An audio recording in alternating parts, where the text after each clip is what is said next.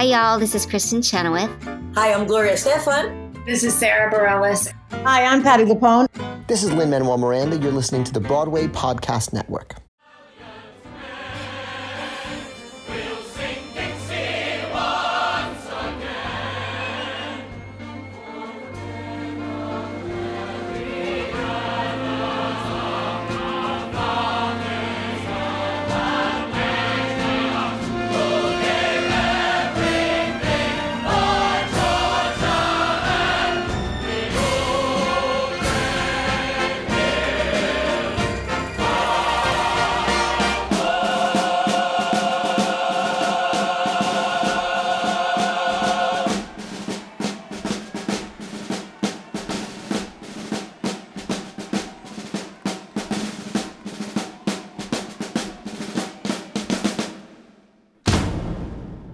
Hello and welcome to a super special bonus episode of Musicals with Cheese. I am incredibly honored to be joined by LadyKnightTheBrave from the incredible YouTube channel. How are you doing?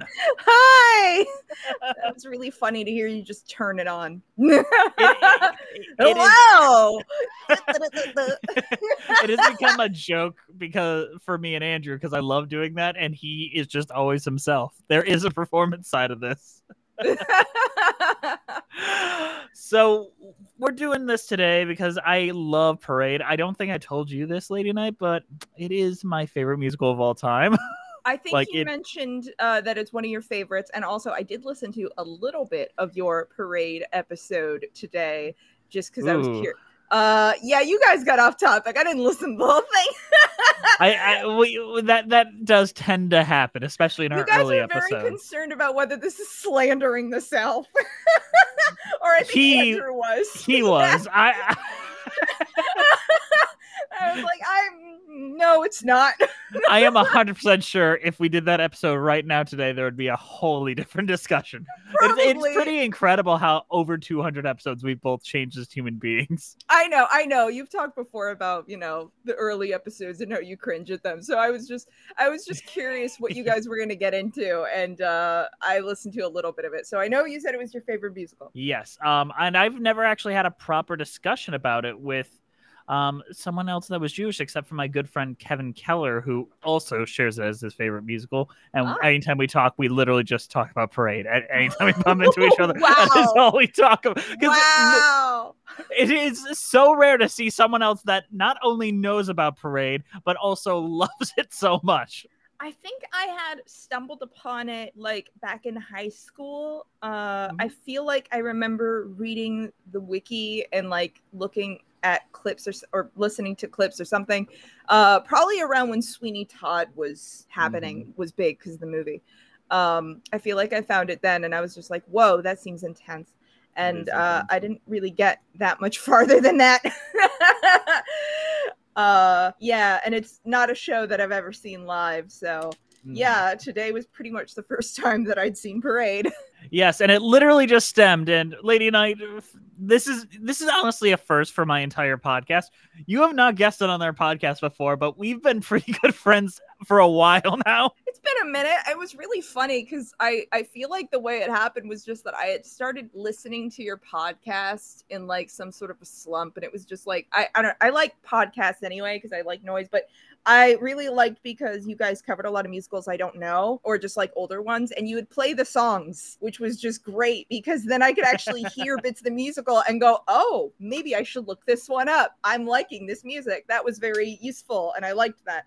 So I was listening to a lot of the podcasts, and then I made a tweet one day, and I see Jesse McAnally liked a tweet, and I was like, wait a second. And I just slid into your DMs hello, hi. Just oh, have you been following me this whole time? Crazy.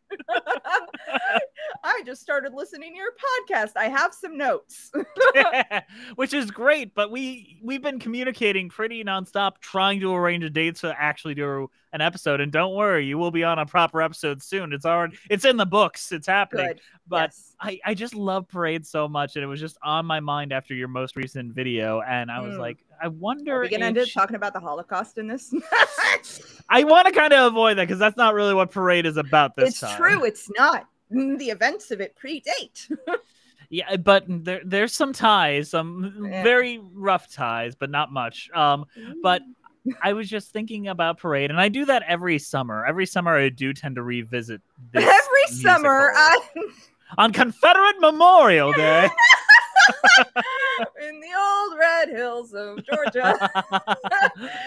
So I'm just curious, like, I've never had a proper Jewish reading of it, because I know Jason Robert Brown, the president of the Jason Robert Brown fan club, does tend to talk about this a lot and have a lot of readings on it. So does Alfred Urey, but a lot of Gentiles are the ones that do a lot of the analysis of this musical. So I'm like, I just want to hear more opinions on how it's represented and how the culture is represented in it. Like, the thing is, Leo, as presented in the show, is a very specific type. He's a type that exists. Like, I don't think it was bad representation. It's just very specific. One, to the time, and two, to the region. Like, there's just a type of New York Jew that he's kind of being in the show. There were little details that I really liked in the 2009 production that you sent me. When he sang the Shema, he starts to do that little bob back and forth. That's a thing people do in synagogues. That's a thing people do when they pray. That was a little detail. I really liked that. I also found it really funny, the bit about Mary Fagin, that he went like Fagin, and because my mind jumped to that immediately too, like Fagin, the extremely anti-Semitic stereotype from Oliver Twist. And then he goes, "Oh, as in phalanx, okay," and I was like, that's cute. That made me laugh. I think that's like a lot of people describe Parade as very dour, but I think there's a good amount of comedy in it where it feels like an honest, lived-in world, and the characters feel real. I can't say I laughed at a ton of the jokes. Honestly, I think the one that made me laugh the most was the wife when she comes to visit him on the prison farm, and he's like, "Have you bribed that guard yet?" And she's like, "Not yet." I was like, "Oh, that's 10 out of 10. I honestly, because the subject matter was so heavy, I was not laughing a lot, but like I appreciated some of the jokes, I guess. I don't know. I wouldn't even call them jokes. I'd just call them character moments. I mean, it's honestly, it's the style of delivery was reminding me of like Borscht Belt comedians. Like there's just kind of a kind of a way that some of those lines are delivered that is very like, this is how Jewish comedians say funny things. Not for bad or good, just kind of that was what I noticed. Neutral statement. Yeah. I can see that too, and there's been so many different ways people played it. Some people played it more sincere. Laura Benanti tended to play it more comedy because that's what her strength is. But there's just moments where I'm just like, that feels real. Like when Leo's afraid to bring up having sex with his wife, she's like, it's all over the Bible. Come on. That was cute. I thought it was interesting, honestly, that it all leads to like their, I guess, marriage nuptials finally, like in the prison, like that. At least that's the way it looks in the 2009 production. Like they literally lie down in bed, and I was like, oh wow, all right. I mean, I don't know that I needed that. I would have loved a nice hug, but like, I guess we set it up in Act 1. They gotta fuck.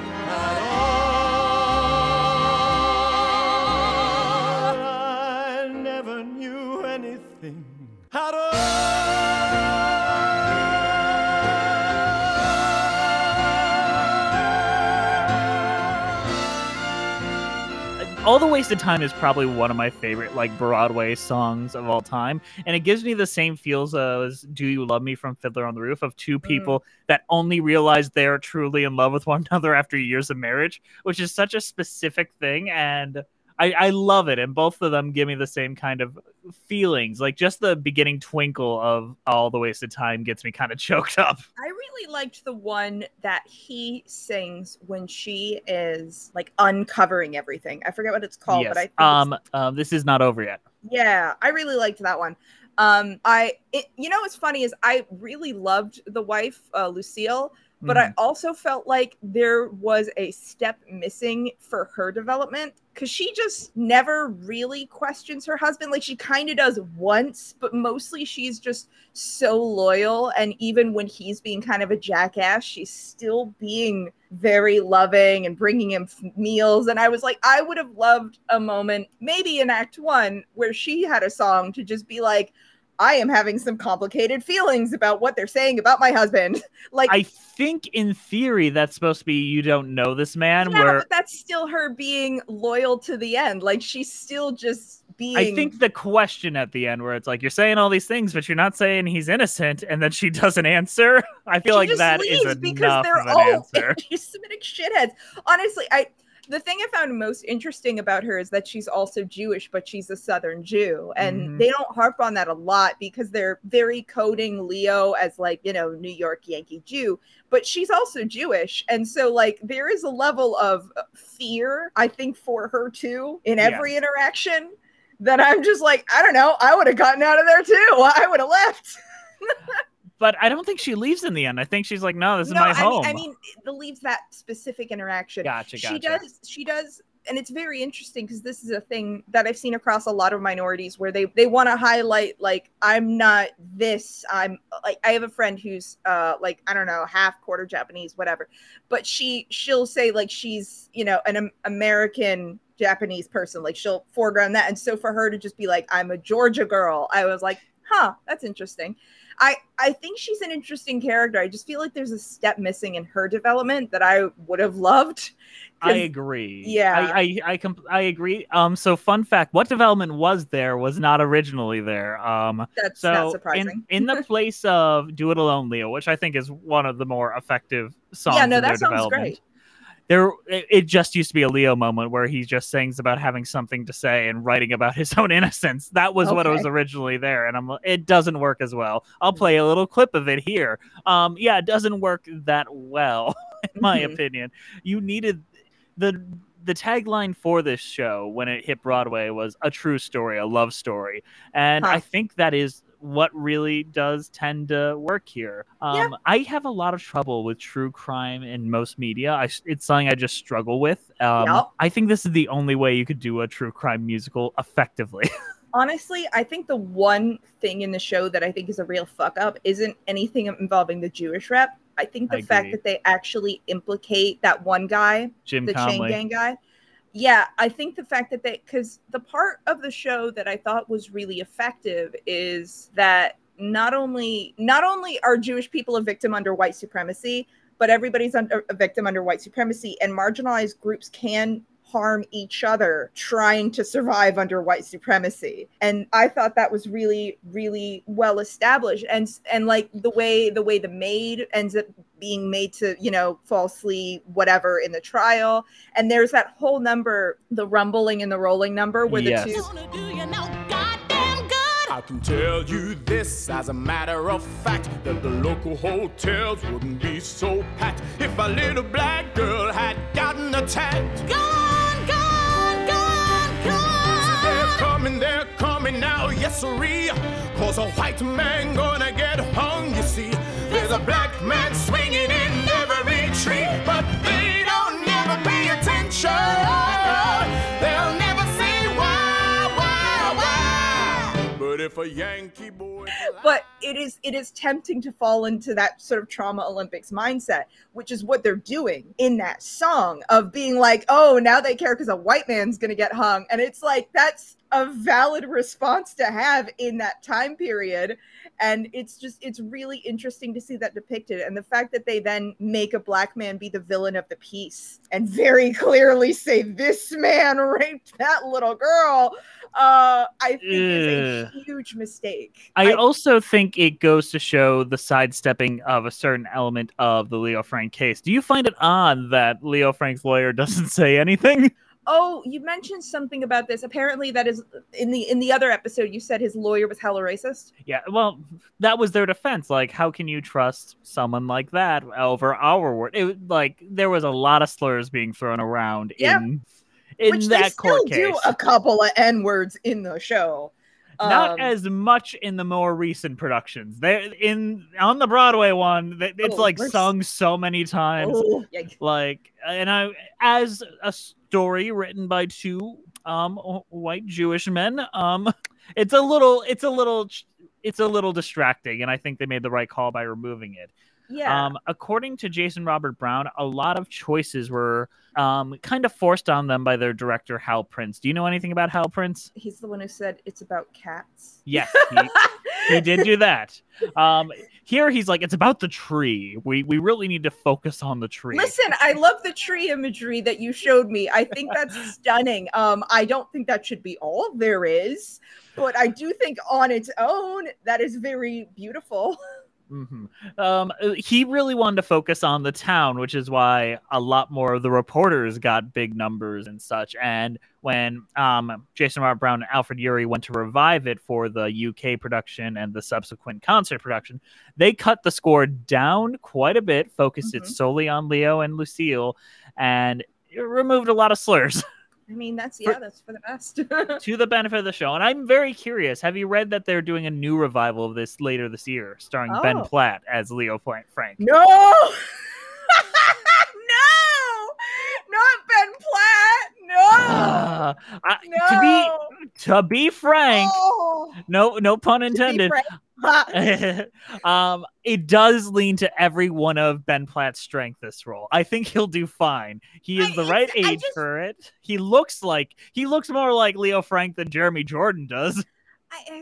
He's such a meme at this point. I'm worried that he's going to distract from the piece. I think he might do better than we think. I am known for memeing on Dear Evan Hansen. I am the king of memeing on Dear Evan Hansen. He is when he's on stage, he is fine. I agree. Don't film him, apparently, or maybe just, I don't know. I do wonder how he was directed, because he was normal in the Pitch Perfect movies. Yes. Or relatively normal. His character is quite odd, but yeah, I don't know. Mixed feelings, I'll say. I think he's a very nice singer. He'll sing it great. He will sing it beautifully. That I have no doubt. Act it well too. Like, I don't think he's gonna lean into the tears as much here. It's not a very tearful role. Maybe once during It's Hard to Speak My Mind during the closing statement. The problem I have with this production, from what I read, is they're leading into the true crime aspect by using pictures of the actual trial and really leaning into that. And I'm just not a fan of that. If they show a picture of the lynching, I'll be pissed. Yeah, it's just that would be three steps too far. Yeah, no. I'm like, the pictures of the whatever, fine. I get it. And honestly, considering recent questionable court trials, I definitely thought of that once or twice while watching the show. So I mean, like, it's definitely a good reminder about why we should take news media out of court cases. Yeah, this was a sensationalist trial, and the entire city had their minds made up before the jury even came. The jury only delegated for 4 hours before they decided he should die, which is terrifying. But the reason why I have faith in this production, do you know who Michael Arden is? Yes. He's directing it. He also directed the Spring Awakening Deaf West production. Yeah, and he was Hunchback in the 2015 LaJolla. Yeah, no, I love Michael Arden. Although I will say his speaking voice in the Hunchback show, where it feels like he was trying to play deaf by doing this really weird voice, was weird. It was weird. It's really weird. His speaking voice in that show was weird, and I really like listening to the album, and then I'll play it for friends, and I'll be like, hang on, it'll get good in a minute, I swear. But I do like Michael Arden.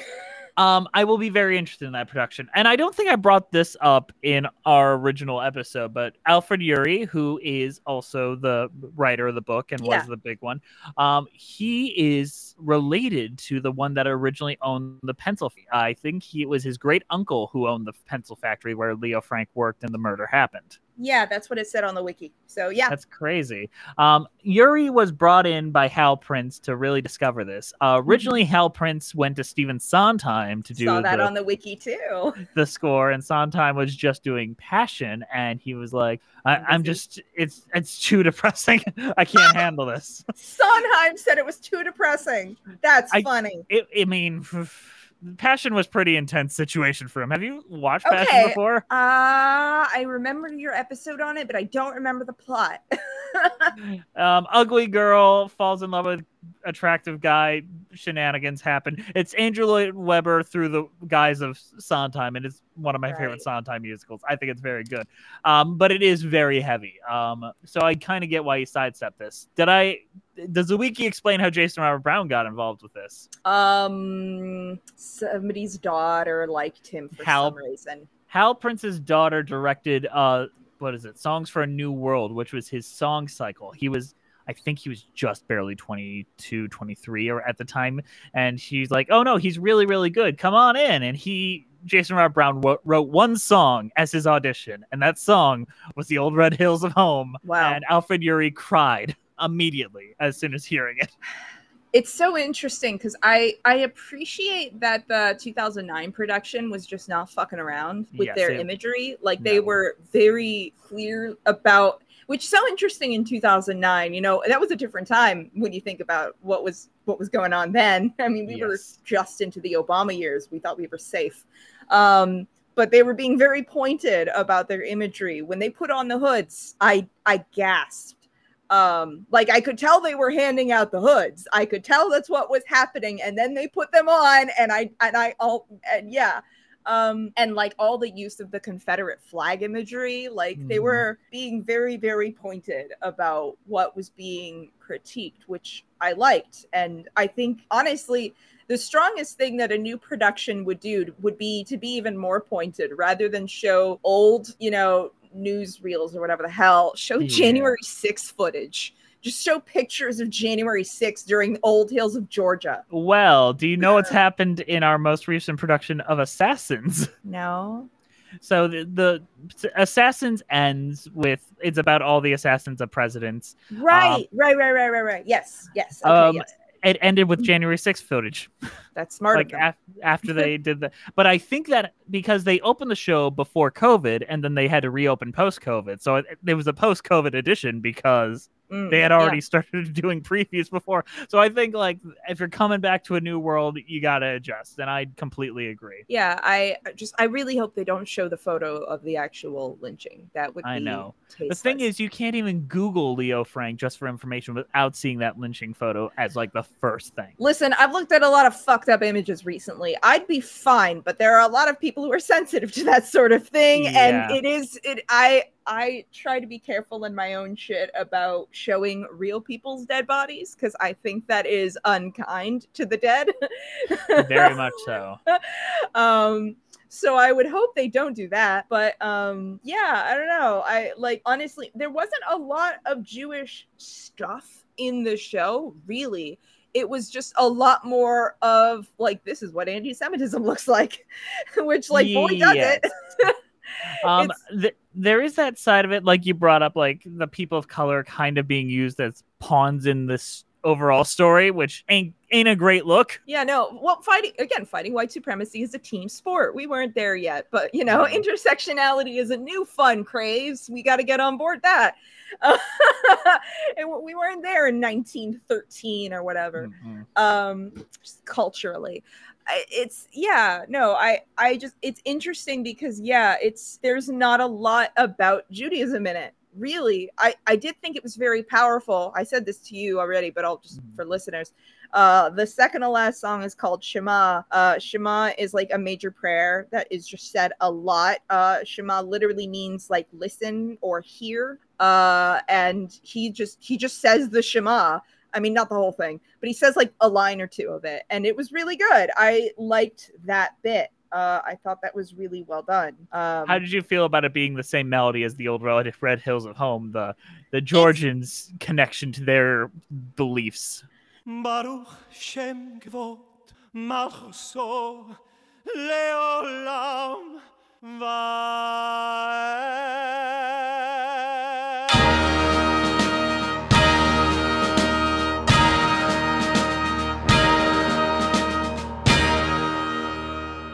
it's interesting because I feel like it's one of those things that you could read a lot of different things into it. Like, because at the beginning of the show, he is constantly separating himself from his wife and from all the southernness. And then he talks about like he's a farm boy now. And it feels like he's accepting his own sort of being a part of the South now in the worst way, unfortunately. And it's, I don't know. I feel like it could be read a lot of different ways about like the South co-opting his legacy. There's a lot of different readings I feel like you could put into that. Just him singing it to the tune of the Red Hills of Georgia song. I also really like the choice that at least in the 2009 one, Lucille doesn't sing during the finale. Like when they're all singing, she's just standing there on the stage, not saying anything. And it's really upsetting. You want her to sing just to like break the tension, but she doesn't. And I was like, that's a really good choice. It's upsetting me, but it's good. I agree. There's a lot of things that are just upsetting but good. I think that might be an alternate title to this musical. Would you believe that this show flopped when it first premiered on Broadway? I would believe that very much. Yes, I would. It's people don't love those kinds of stories. People really just want their bluesicles taken away from them. They just don't, honestly, because I think the thing that's difficult about the show is the complexity of it, in that there aren't a lot of good people. Like Leo is shown to be a pretty flawed person, not a rapist, but a flawed person. And he's not particularly nice, to his wife for like the whole first act. He's kind of a piece of shit. And, like, I guess his wife might be the one nice person in the show, but like, it's just, there's not a lot of people to root for. And the person who is the victim of the piece is a complicated, flawed person. And that's not something that people love to engage with. They like, easy martyrs. I agree. But also the show's one of the most complicated things I think this show deals with in a lot of its portrayal is they don't have any mustache twirling villains in the same way. Like, I think I said this. The Chain Gang guy might be that. Yes. And the original production, I would say it was definitely that. In more recent productions, I think Josh Henry in the concert version played him as if he was innocent. That was a sincere choice I felt in that performance. I don't know. I feel like the lyrics just being what they are, where he's literally singing about taking a little girl in that song, that second song. Yeah. And then he just, honestly, the choice that he made that I thought was really interesting, almost funny, but upsetting, just like, I didn't know what to make of it, was that he keeps stopping at the microphones on his way off stage to go like, yeah. And then like, he stops and the next one goes, yeah. And then he gets like kind of shepherded off the stage. And I was like, I don't know what to make of that. Yeah. But, I don't know. I feel like the lyrics are the lyrics, and it's hard to just not be like, wow, that's There's a lot of, when I was doing research for this originally, there was I think this website's been taken down. There was an entire website dedicating to proving that Leo Frank was guilty the entire time, and that it's really against this, and has an entire section dedicated to like Jason Robert Brown and Alfred Urey are just the Hollywood elite trying to rewrite history to their, like, it's a very anti-Semitic website, like a horrifically terrible website. I'm not surprised. The thing is, I think the thing the show should have done is just not implicated anybody. It doesn't matter who did it. It's just that a miscarriage of justice still took place. I think the writers believe that they did that, which is almost the worst part. Let's talk about the songs for a minute. Sure. Was there anyone that really stuck with you? Like one that's like, oh, that struck me. I liked the "It's Not Over Yet" song. Yes. That song is gorgeous. Yeah, that one was really great because that's like the moment where like their relationships hit like a really cool turning point, and it's fun to see that he's like, yeah, Lucille and me and my wife is cool, and like that's just he's just become I'm suddenly a wife guy. Yeah, he's become a wife guy, and it's wholesome. I like that. I actually thought that a really interesting number was the one where the little girls are singing at the trial, and then I don't remember the name of it, but the one where like a fantasy version of Leo just starts leching it up on stage. And honestly, I hate to say this, that was when Jeremy Jordan was probably at his best in the show. That's where he's more comfortable. So let's think about that scene first. It's the come up to my office and the Factory Girls, where the girls have been coached into saying this specific thing, and they're all singing it in a round, which is a brilliant way to show someone being coached.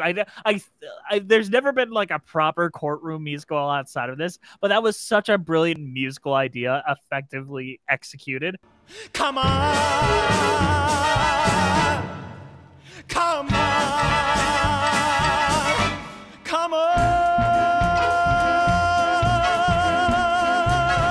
Why don't you come up to my? Why don't you come up to my? Why don't you come up, come on, come up, come on, come up, come on, come up, come on, come up, come up, come on.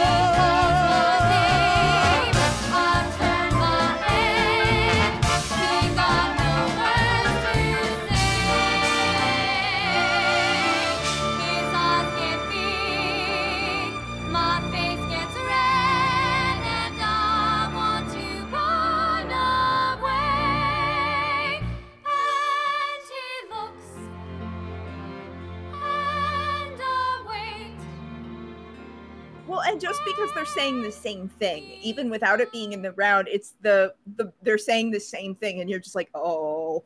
Yeah. But yeah, and then this like fantasy version of Leo acts out what they're describing, where he's just hitting on each of the girls, and honestly, it's the moment where, yeah, I thought Jeremy Jordan was the most convincing, and the 2009 guy was the most cartoonish. Well, I think that's part of me is I love TR Knight. I think he's a great actor. I think it's really effective when you have someone that's really settled into that Leo role where they're very uncomfortable, and then you just get to see what it looks like when they're not that person, which is why I think it works when he goes cartoony. TR Knight goes cartoony. It does work in a way because it highlights the absurdity of this sort of farce that they're playing out. But yeah, no, it was really weird to watch Jeremy Jordan and be like, this is a fun. Also, there was a long applause after one of the songs in the concert. I think it was the mom's song during the That's rough. That's gross. I was like, I don't like how long you're applauding after she's like, Jew. I was like, oh God, stop applauding. There was this, it might not have been that one. I don't remember. I just remember. No. I just remembered it because they didn't applaud after that one because obviously it was after That's What He Said, because it's Josh Henry and he just did a good job, but they didn't quite know how to react to that one. Oh, maybe. I just remember there was a long applause somewhere that I was like, oh, don't applaud that. That guy was a great singer. He was. Yes. The mom's number, where she's singing about her daughter. My daughter will forgive me. I thought that was one of the better moments in the concert because she really, the lady in the 2009 one, so quiet I would have missed it. And she's just like Jew. And then the concert lady, she's Jew. And I almost fucking jump scared me. Like it does the job. It's the same effect of the end of If You Could See Her from Cabaret. Oh, that's exactly what I thought of. Up on you. Oh, I thought of that exact same thing. Yes, the first time I saw Cabaret, I had a very similar reaction of like, ah! And it's really funny. I recently watched Cabaret with some friends. That's a rough movie night. I'm friends with David J. Bowdley, and they were making that video about Cabaret, which if you haven't seen it, you should. Yeah. And a mutual friend of ours, Aronach, hadn't seen Cabaret, so just like the three of us watched it. I hadn't seen it in a while. And then a fourth friend. So yeah, there was just a bunch of us on Discord watching Cabaret. And it was really funny because Aronach and my other friend Molly hadn't seen Cabaret before. So that number's happening, and I know what's coming, and David knows what's coming, and I'm the only Jew in the room. And dead silence, complete silence, and finally I just was like, like just to break the tension. They were like, I knew something racist was gonna happen. I didn't know it was gonna be that. yeah, I don't know. It's very effective. I thought that was very well done. Because I maybe I'm gonna say something here, and maybe you'll disagree with me. I think this would actually be one of the few musicals that would translate fairly well to film. I was thinking about that, and I don't know. It really depends on how you shoot it, because I think you could fuck it up really easily. Oh, I agree there. I know Spielberg, the Schindler's List stuff that you brought up in that incredible video you made. Thanks. But I do think he might be able to kind of He'd do be the this right a little kind better. Of sensationalist for this. I do agree, because he's a kind of a sensationalist filmmaker, and that works for certain projects. I think Schindler's List has its place. I'll just say that it's not a bad movie. I just think it's not the only one you should watch on that subject matter. I agree, but I think that this my problem with Schindler's List, and here we go, is that I think Spielberg, by his nature, is an entertainer at heart, and he just can't turn that brain off. Where most of that movie just looks like Indiana Jones, and there's like weirdly out of place jokes about like Schindler wanting the hot secretary, and then the only good one is the quote unquote ugly one. Like those are the things that I'm like, this is not the movie for that, Spielberg. I honestly barely remember that stuff. The stuff that sticks with me mostly is just the very gratuitous violence. There's a lot of it. It's intended to shock, and I guess that has a place if you need to be shocked, but most Jewish people don't. I agree with that, but I feel like it's made even worse because there's just weird comedy moments of that. There's weird, like, high comedy moments in there. And then you've got the...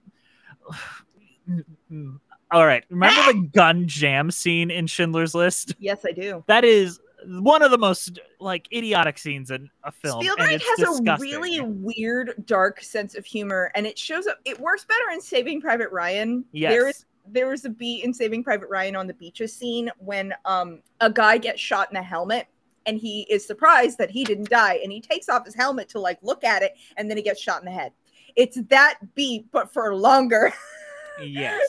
Now, all those types of things that I think bring down Schindler's List, I think would really heighten Parade. No, I think it would. I think it would work really well for this because it's very theatrical, and he is very theatrical. Yes. So, like, I think he, and also he has a good impulse for when to keep it wide.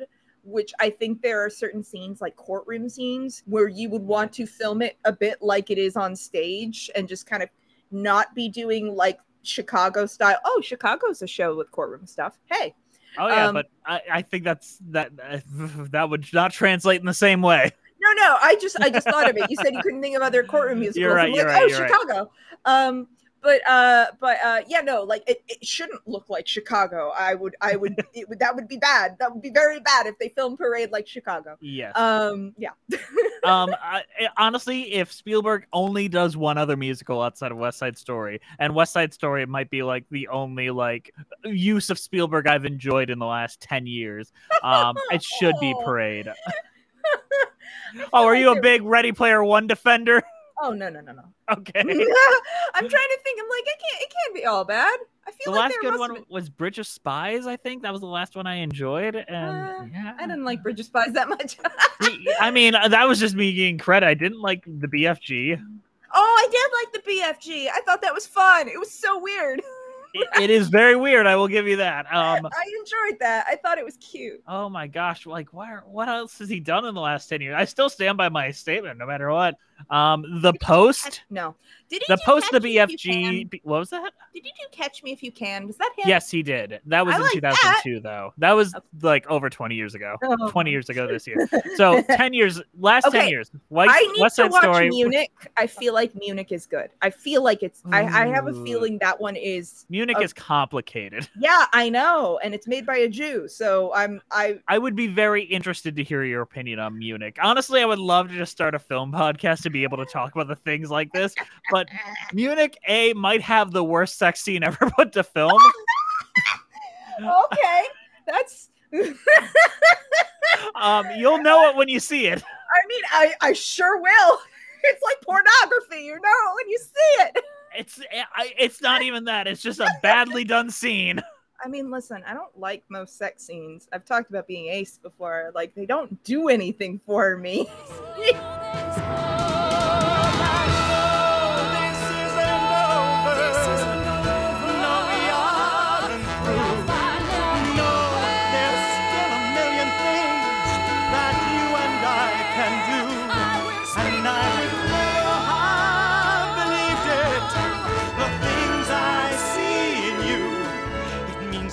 who isn't guilty doesn't have to walk the plank. It means the gallows still are vacant, and we've got my wife to thank. It means you shouldn't underestimate Lucille and Leo Frank, 'cause this is not over yet.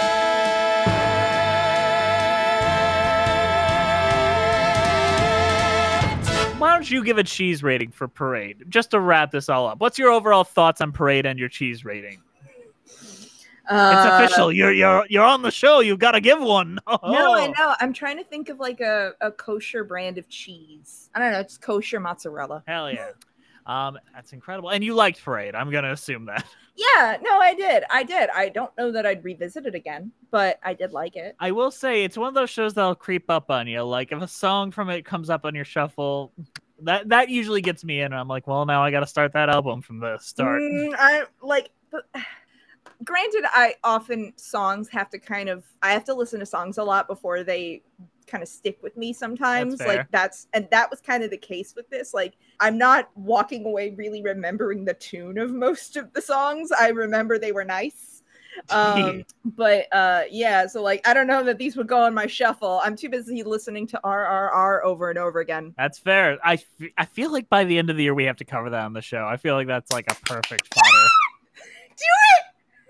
Talk about when a man punches a tiger. I feel like it's like the perfect goofy cheesy musical. That's also making me so happy. Also, I've been told by people from India it's not technically a musical, but also the way it's been explained to me is that it's not a musical except when it is. Because it's 3 hours long and 30 genres packed into one movie. So it isn't technically a musical, but sometimes it does stop to be a musical. I want to see it, but also I don't have 3 hours to kill at this given moment in my life. Find 3 hours. I really want to. Also, just know that when you're watching it on Netflix, it's the movie is actually originally in Telugu, but it is on Netflix only available dubbed in Hindi. So you what will be the fuck?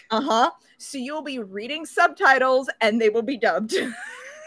Can I purchase the movie? Not yet. I've been language? looking for it to be available on Blu-ray, but it has been in theaters a little bit. I did see it in theaters twice.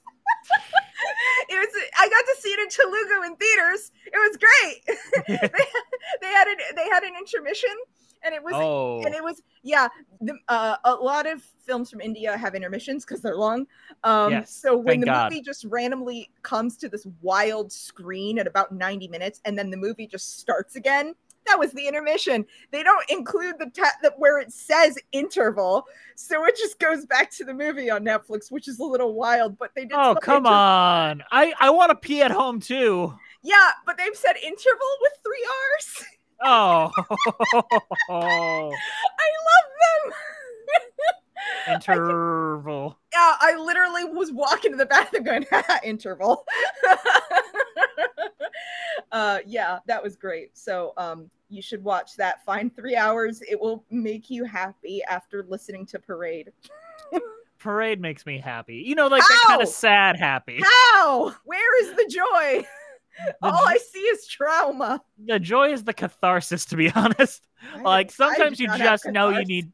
Whoa. Sometimes you know you just need to feel something and get an emotion out, and so that's the kind of feeling I have after I finish listening to Parade. All right, I'll give you that. We all got this. Lady Knight, why don't you promote your incredible content for the world to find? I have a YouTube channel where I talk about film theory and feelings, and my most recent video is being fucked over by Lionsgate. But if you live in America, you can watch it, and if you don't live in America, download a VPN and set your location to America. People have been commenting that they're doing that, and I'm like, good, do it. I'm so mad. I'm so mad. I couldn't edit it anymore because it was making me sad. So I just needed to get it done. And or you can watch it on Nebula. It is available in full on Nebula. It's just behind a paywall, which is frustrating with this subject matter. But I do videos about film theory and feelings, and not all of them are sad. Some of them are not sad. Rise of the Guardians video, one of the best videos on the internet. Oh, thank you. I want to do something really, really dumb next. I honestly thought about, like, if RRR was available on Blu-ray, I would think about that. but like, I don't know. I'm like, maybe a retrospective of the Fast and Furious movies. Maybe I'll talk about Ever After. Like, I'm just like, I need to do something stupid.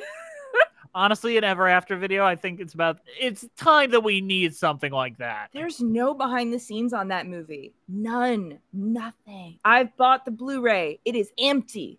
And like, I found like 3 articles where like Drew Barrymore like was like, oh yeah, I remember that movie, and like talked a little bit about her costumes or something. Like, just very little. I legit might try to like email people from that movie and be like, can you tell me about Ever After? Please tell me anything about this movie. Just tell me how this movie exists, please. Please tell me about it. Douglas, what's his face, who played the prince? He's not doing a lot. Douglas Walker? No. Email him. No! Your fixation with Doug Walker. You need therapy. Yeah. I think the meme has died now. We got an angry review on our iTunes about it, so I think we have to officially end the now meme. Just know that if you need to do a Mickey Mouse impression, it's just your Doug Walker voice. It's a very good Mickey Mouse. It sounds like Mickey Mouse. I don't disagree, but it always gives Andrew like such a lightness. Anytime I bring him up, that it brought me such joy. But I've memed too close to the sun, I've discovered. Oh, no, you girl boss too hard. I girl boss too hard and Doug Walker too far. No.